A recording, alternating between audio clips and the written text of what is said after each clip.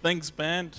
Thanks, Daniel, TJ, Hermonay, Leanne, Anki, Arnu, and Andre at the back there. The worship team, the unseen worship team. Hey, gaan het? Lekker. Okay, so today I feel like I need to have a dad talk, and it's one about the realities of life. Because I don't know about you guys, but I became a Christian when I was 2010, and church is amazing, and Jesus is amazing, and it's like you got butterflies in your stomach, and you're riding this train, and then all of a sudden life happens. Things don't work out. People walk out on you. You fail. You mess up. You fall. And how do you deal with that? Where do you go from there? Because you were promised in the Bible life and life in abundance, right? So is the Bible a liar? Is the Bible lying to you? Or is there something else going on? What does it mean when the Bible says life and life in abundance? Okay, what does it mean when it says that you'll be a conqueror, more than a conqueror?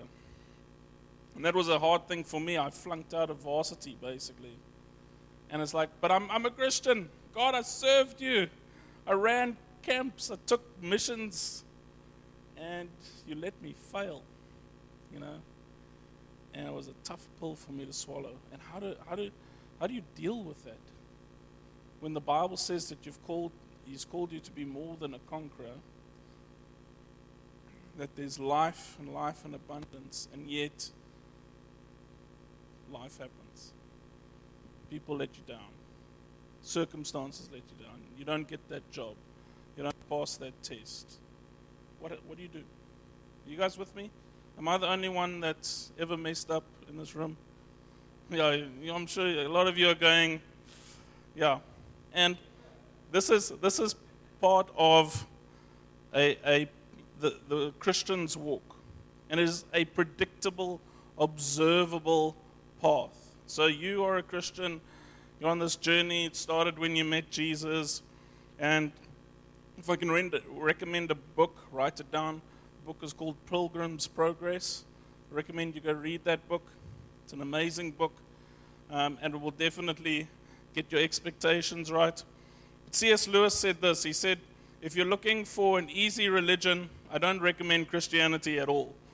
He said it's not easy, right? I love that. But the path of a Christian is predictable. It has predictable challenges. It has observable challenges. Okay, so the number one thing that is predictable is that the first while when you meet Jesus, it's like falling in love. You meet this girl and you start messaging, and she messages back, and it's very cute, and everybody's grossed out around you. Like, get a life, and it's all consuming, and it's time consuming, and your mind's always there. And I see some of the young couples are smiling at me, and it's so cute, so mooi, right? And then, as you begin to be friends more and more, you get a bit familiar with each other, and that one thing, where she'd make coffee, but she's really bad at making coffee, and it used to be cute, and now it's just getting annoying, because you want a good cup of coffee, It was very cute. Haha, you suck at making coffee. But then after a while, you want a good cup of coffee. Or, the way she laughs is very cute. And then you're watching a movie, it's the best part, and you love this movie, and then she starts laughing, you're like, this was the best part! The little things start creeping in, a little bit of familiarity. It's not quite what you expected, and you were told that, when you found the one, all of this stuff will work out. And I don't need to work. Andy Stanley, he's a pastor in the States, he put it really good. He's like, people have this mentality, I don't need to work on myself, because the person that they'll meet, they will complement my mistakes. you know. And the married people, that's hilarious, you know. And reality sets in, you know, where you're bad with admin and the person you're going out with is bad at admin and you realize you've got a problem, you know. Doesn't quite work out. Life happens, okay? And it's the same with the relationship with God. You know, it's an amazing experience when you first get saved. But the reality is that you still need to go work to get money to pay the bills. Okay? You still need to go study to pass that test. And I had this sort of thing when I first got saved. I was like, it lasted, it was very short. It was a very short period, but I thought, no, I don't need to study for tests because I'm going to walk into that test and the Lord's going to supernaturally download the information and I'll just write. It's going to be such a good testimony. And like I said, that thinking didn't last very long at all. I think it was the first test, actually. I think got to the first test and I went, no, that doesn't work. Okay. Amen. Oh, okay. And the one thing that I began to notice is that somewhere or other there's a mentality where we think God promises us happiness. Okay? And it's very, very important to distinguish between fulfillment and happiness. God does not promise happiness. Okay? In fact, he says, you will be hated for my name's sake. That's what he promises. He says, you will be persecuted for my name's sake. Okay, you can go read those scriptures, Matthew 10, verse 22, Luke 21, verse 12. He says, he doesn't talk about happiness at all. What does the Bible promise? It promises fulfillment, authority. What else? Does anybody else know? Joy, promises joy. Does promise hardship. We'll talk about that just now. Okay, we'll get there. We're going to talk about this now. Okay. But we've got to distinguish between happiness and fulfillment. Okay, we've got to distinguish between success and handouts. And God does not promise happiness or handouts. Okay, so we're going to read, first off, we're going to read Matthew 13. And we're going to read the parable of the sower. And in the parable of the sower, God, or Jesus, is talking about this parable. And this is one of the very few parables that Jesus actually explains what it means afterwards. Most of the parables that you'll read in the New Testament, he leaves it up to you and the power of the Holy Spirit to interpret. This is one of the very few parables that Jesus interprets for us. And in it, he outlines 3 hardships that you may encounter. So we're going to start reading Matthew 13 from verse 3 to 9. And then we'll read 18 to 23 where he explains it. Let me just open up my own. Okay, I'm going to read from verse 3. And he told them many things in parables, saying, a sower went out to sow. And as he sowed, some seeds fell along the path, and the birds came and devoured them. Other seeds fell on rocky ground, where they did not have much soil, and immediately sprang up, since they had no depth of soil. But when the sun rose, they were scorched, and since they had no root, they withered. Other seeds fell among thorns, and the thorns grew up and choked them. Other seeds fell on good soil and produced grain, some 100-fold, some 60, some 30. He who has ears, let him hear. Okay, so here Jesus talks about 3 different types of grounds, okay? And these represent 3 different kinds of states of the heart. So Jesus is talking about the condition of your heart. And these conditions are the result of certain hardships. So he's talking about seed that fell on the path, where the birds came and ate it. Seeds that fell on rocky ground, okay, where there isn't much soil, so not deep roots, so it sprang up and then after a little while faded away. And then number 3, seeds that fell among the thorns or weeds, were choked by other plants. Okay, so what does this mean? Let's go to verse 18.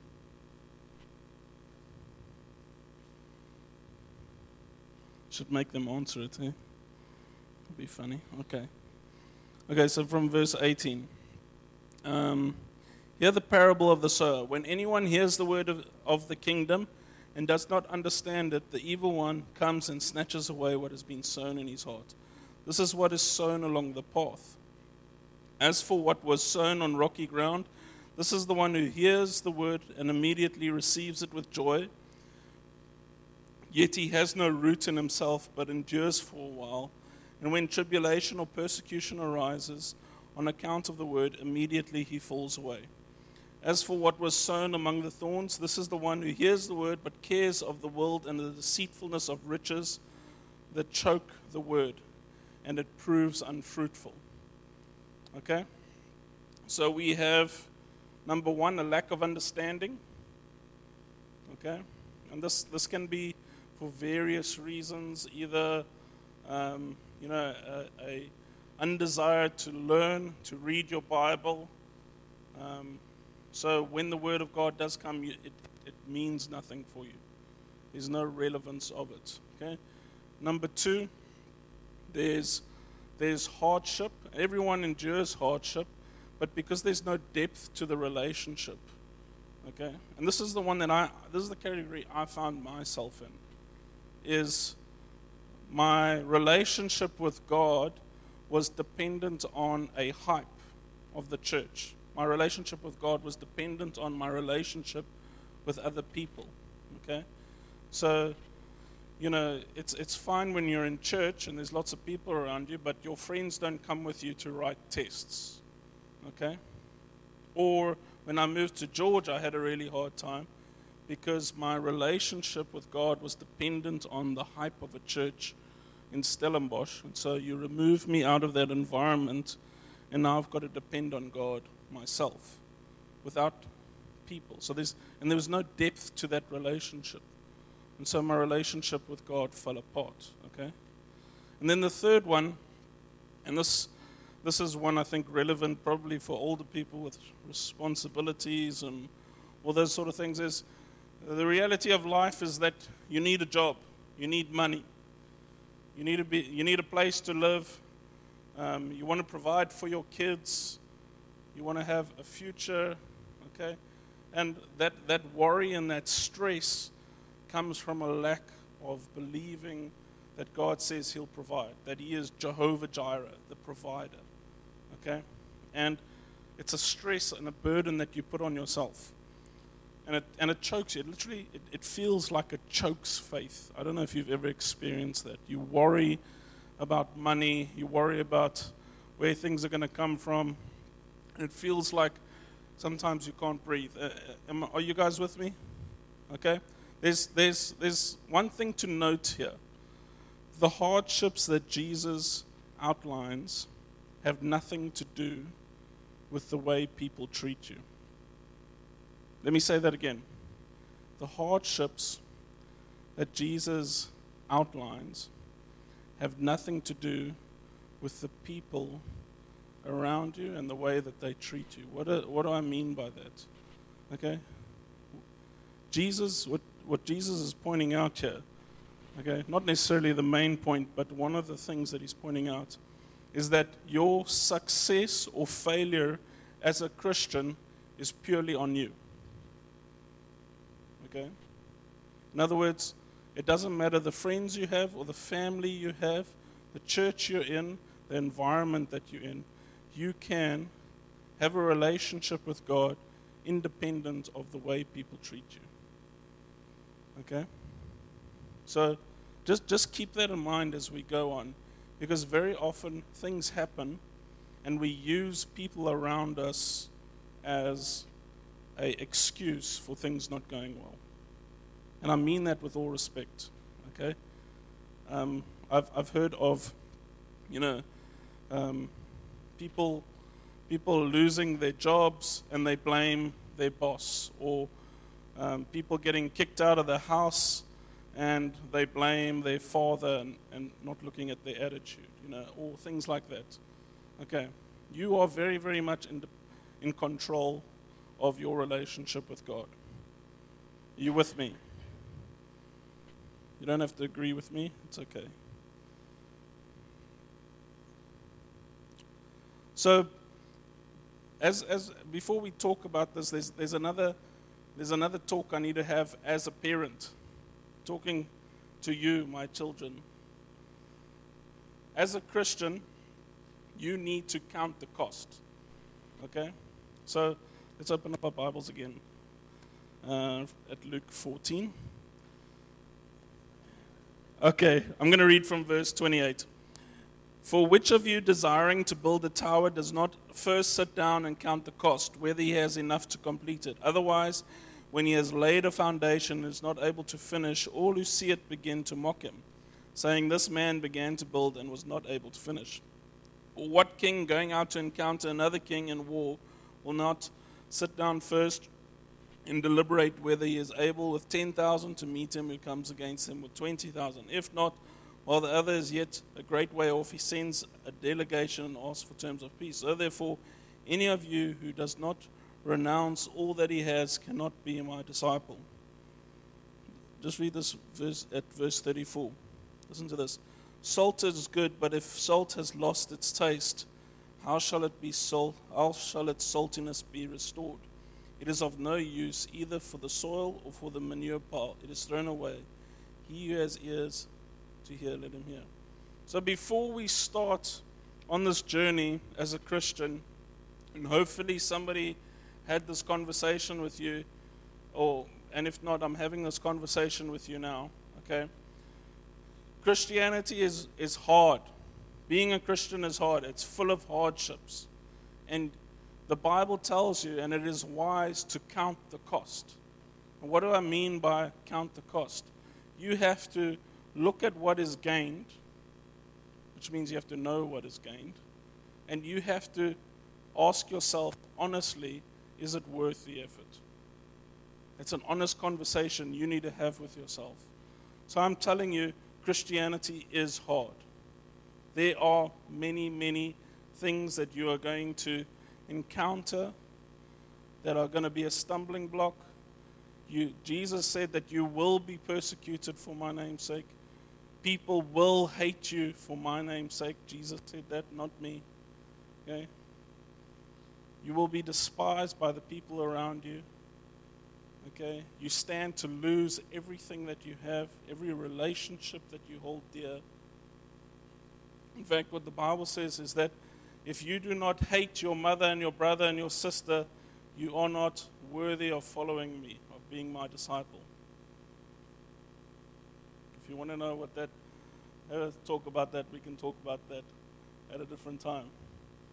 But Jesus raised the standards, okay? He said, if your hand causes you to sin, cut it off. It's better to enter into heaven with one hand than to go to hell with both. If your eye causes you to sin, gouge it out. It's better to go to heaven with one eye. Okay, there's a cost. But if you notice, all of us have two hands and two eyes. So, okay. There's a cost involved. And a wise person sits down and has a very honest conversation with them. Okay? So, if you know anything about business, there's always a cost involved. And the way you decide if a business is viable is whether or not the profit, whether there's a profit after you minus all your expenses. Okay? And that's what you've got to do. This is the cost. Do I stand to gain anything from it? Okay, you have to have the conversation with yourself. So then you've got to have a conversation in terms of what is there to gain? And then the next question of that is, what do you want? What is it? What are you looking for? What do you desire? Do you want money? Do you want eternal life? Do you want relationships? Do you even know what you want? Okay? And this is the big thing. We know that there's something that we're pursuing. And for a lot of people, they think that it's money. And then you hear of some story of some millionaire who commits suicide, and you're like, okay, maybe it's not money. Then there's Jim Carrey who said, I wish everybody had money so that they knew that that wasn't the answer. Then you get relationships, and people get into relationships, and then they break up, and people get married, and they divorce. Okay? Eternal life. Okay, eternal life sounds cool. How does that help me now? You know, isn't eternal life in the next life? What about this life? How's that going to put food on the table? So what is it you want? What is it you desire? And Jesus, I think he gives a clue. And he speaks, he says, in John 14, verse 6, he says, I am the way, the truth, and the life. No one comes to the Father except through me. And when I read that, I interpret it not as a list of requirements, but actually something that people are looking for. People are looking for a way. They're looking for a direction, something to put their energy into. People are looking for the truth. People want to know. You watch a movie, you want to know what happens at the end. People study science because there's a curiosity. They want to know the answer. Okay? And people want a life of meaning, a life of purpose. Right? And so when Jesus says, I am the way, the truth, and the life, how I interpret that is not you've got to meet all these requirements and then you get to the Father. He's saying that everything that you desire, everything that you want, whether you know it or not, is found in me. Okay? And the amazing thing about the way, the truth, and the life is that you can contrast them to the hardships that Jesus outlines in the parable of the sower. So the number one is the seed that falls on the path. Okay? And what happens to the seed that falls on the path? The crows come and they steal the seed. And to me, this is very evident of people that for example, there's many people that come to church and they're like, yes, man, I've got this message, I'd love to share it in front of the church. Or, yes, I've got this idea for the sermon, I'd love to preach the sermon. And then, you know, you do some digging, or it comes out that the person, you know, they're messing up some relationships, there's sin behind their lives, and it's like there's a word that has been given to them, and through their own sin, it's been stolen. Because if you knew, okay, that I was cheating on my wife, doesn't matter what I say in front of you, you aren't going to listen, right? So I might have the way, I might be able to show you the way, but you aren't going to listen if my life doesn't look like it, right? It's a practice what you preach scenario. And there's many people like that. They receive a truth, and because of their unwillingness to let go of sin, the enemy comes and steals it. They ruin their own platform. Okay? And Jesus says, I am the way. What is he saying? He says, I am the example. I'm the one who laid it all down. Okay? Why? So that you may have life. My life's mission was so that you could have life. Okay? He says after he was resurrected, he says to the disciples in John 13, verse 34, he says, a new command I give you. Love others as I have loved you. Every decision that I made was not for what I wanted. It is so that I could be an example to you. And it gives me authority. So what Jesus is saying is that what people desire is authority, a place of leadership, a platform to speak. You want, when you go have coffee with somebody, you want that person to take you seriously, right? Am I the only one here? You want to be heard, okay? And people stop listening to you when what you're saying and what you're doing doesn't match up, right? And Jesus sets an example here. He says, I am the way. What is the way? Love others as I have loved you. You with me? Okay? So that's the number one thing. If you desire for people to listen to you when you speak, this new command I've given you, love others as I have loved you. I've spoken about this at length in different sermons. I'm not going to go too much in it. And people desire truth, or at least people think they want to know. So sometimes, I'll talk to somebody and they say, I'm an atheist and I don't believe in God, and that's fine. That's their decision. And when you delve a little deeper, you often find out that the person isn't an atheist. Their biggest thing is that they like to party. And they choose a worldview that suits their lifestyle. And many people are like that. Many people do not really know what they believe, including Christians. They have a lifestyle, and they choose an ideology that suits their lifestyle. And what Jesus comes and he says, I am the truth. And for a lot of people, their lives are so shallow. It's dependent on base animal needs of what I want. And there isn't a deep root of searching for something. And there's a promise that God gives in Matthew 7, verse 7. It says, knock and the door will be opened. Seek and you will find. And the question is, are you seeking? Are you looking for the truth? Because for many people, they get saved, but their lives are so shallow.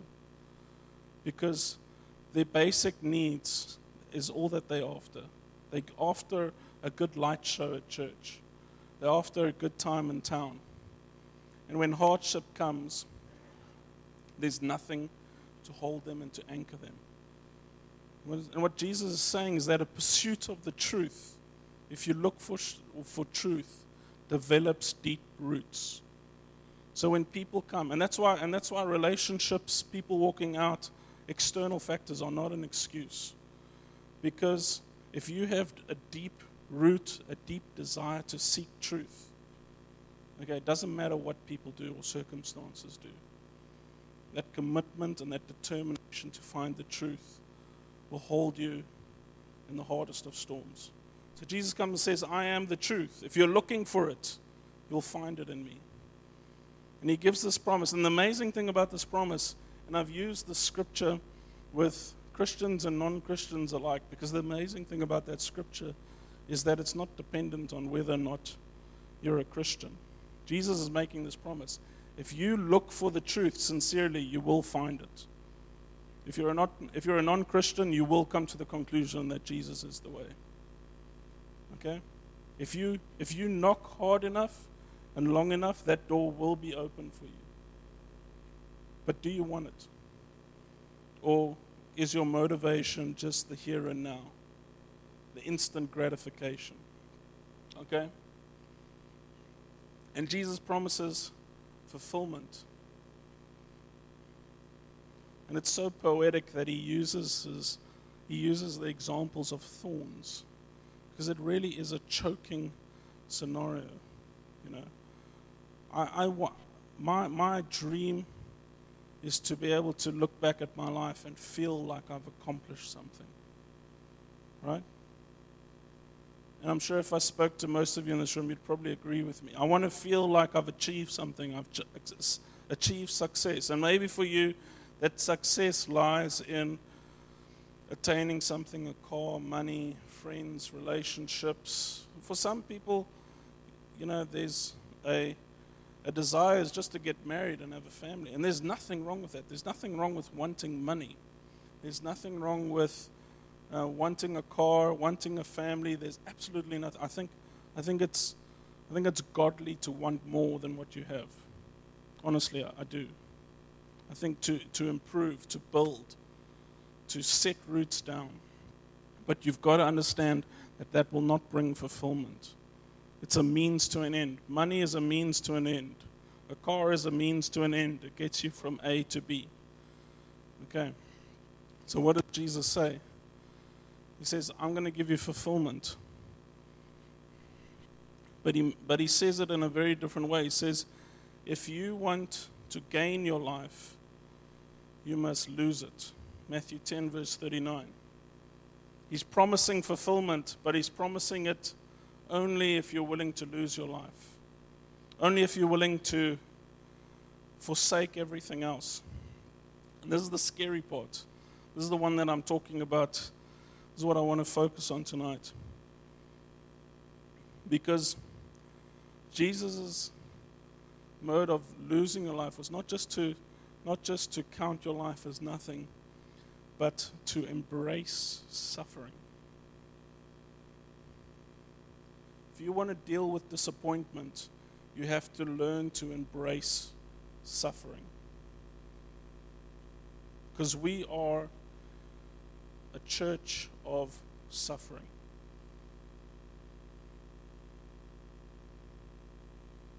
If you want to find your life, you must lose it. Okay? Lose your life for what?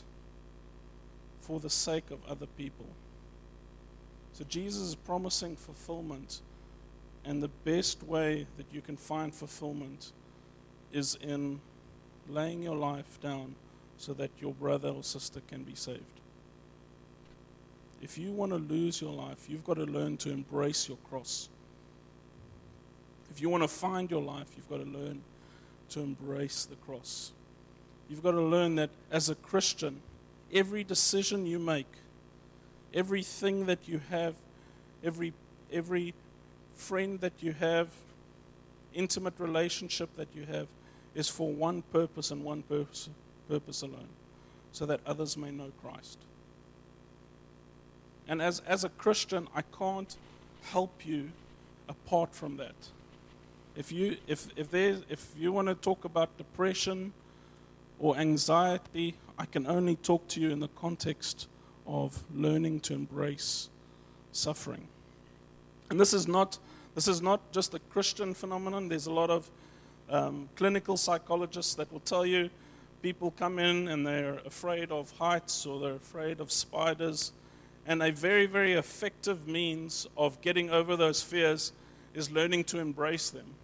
So people that have a fear of flying, they'll tell you, okay, well, I'm going to come with you, but we are going to go on an airplane together. But you've got to choose it. This is the difference. You've got to choose to do it. So your body is wired for fight or flight. So if there's an emergency situation, the serotonin levels go up in your body, the adrenaline kicks in, and you get ready for action. And your body goes into stress modes, and you hear these amazing stories of mothers being able to, push cars off their kids and people jumping a story high because their body is wired for that. But long term, it destroys your body. Long term, it causes stress and anxiety. And very often people live in that mode where they're so worried about what's going to happen next. They can't sleep, they can't eat, and it's spiritual, it's chemistry in your brain. Because you're not created to live in a state of fight or flight. And what Jesus came, he showed us in the Garden of Gethsemane in Matthew 26, verse 39. And he's praying to God. The Bible says that he fell on his face. He was sweating blood, and he prayed to God and said, if it is your will, let this cup pass from me. But not my will be done, your will be done. I want to make a radical statement. Okay? I want to make a radical statement based off the scripture. Jesus did not want to die for you. It's not what he wanted. He asked God if that responsibility could be taken away from him. But the power of his life was lived in choosing God over what he desired. When he says, love other people as I have loved you, what he's saying is, choose God above your own desires in whatever interaction you have with people. Okay? If you want to learn how to serve your girlfriend or your boyfriend or your husband or your wife, this is great advice. Learn to choose God in a moment where you want something personally. Okay? Just as a side note. So Jesus is in the garden. The next day he knows that he's about to be crucified. As God, he knows what's going to happen. He is busy counting the cost. And his conclusion as he's doing the sums in his head is that it is better to follow the will of God than my own will. And the next day, he's on the cross, and there's two people being crucified with him. And they say to him, are you not the Christ? Save yourself, save us.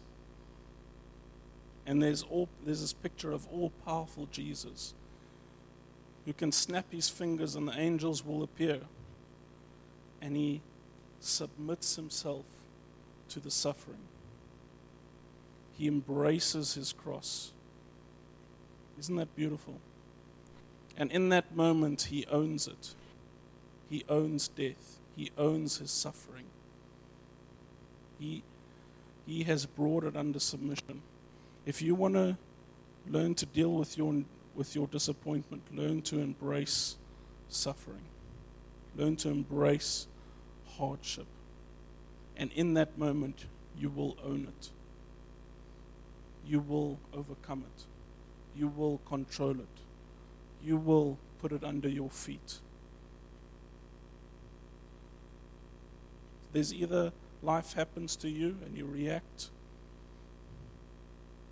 or you happen to life.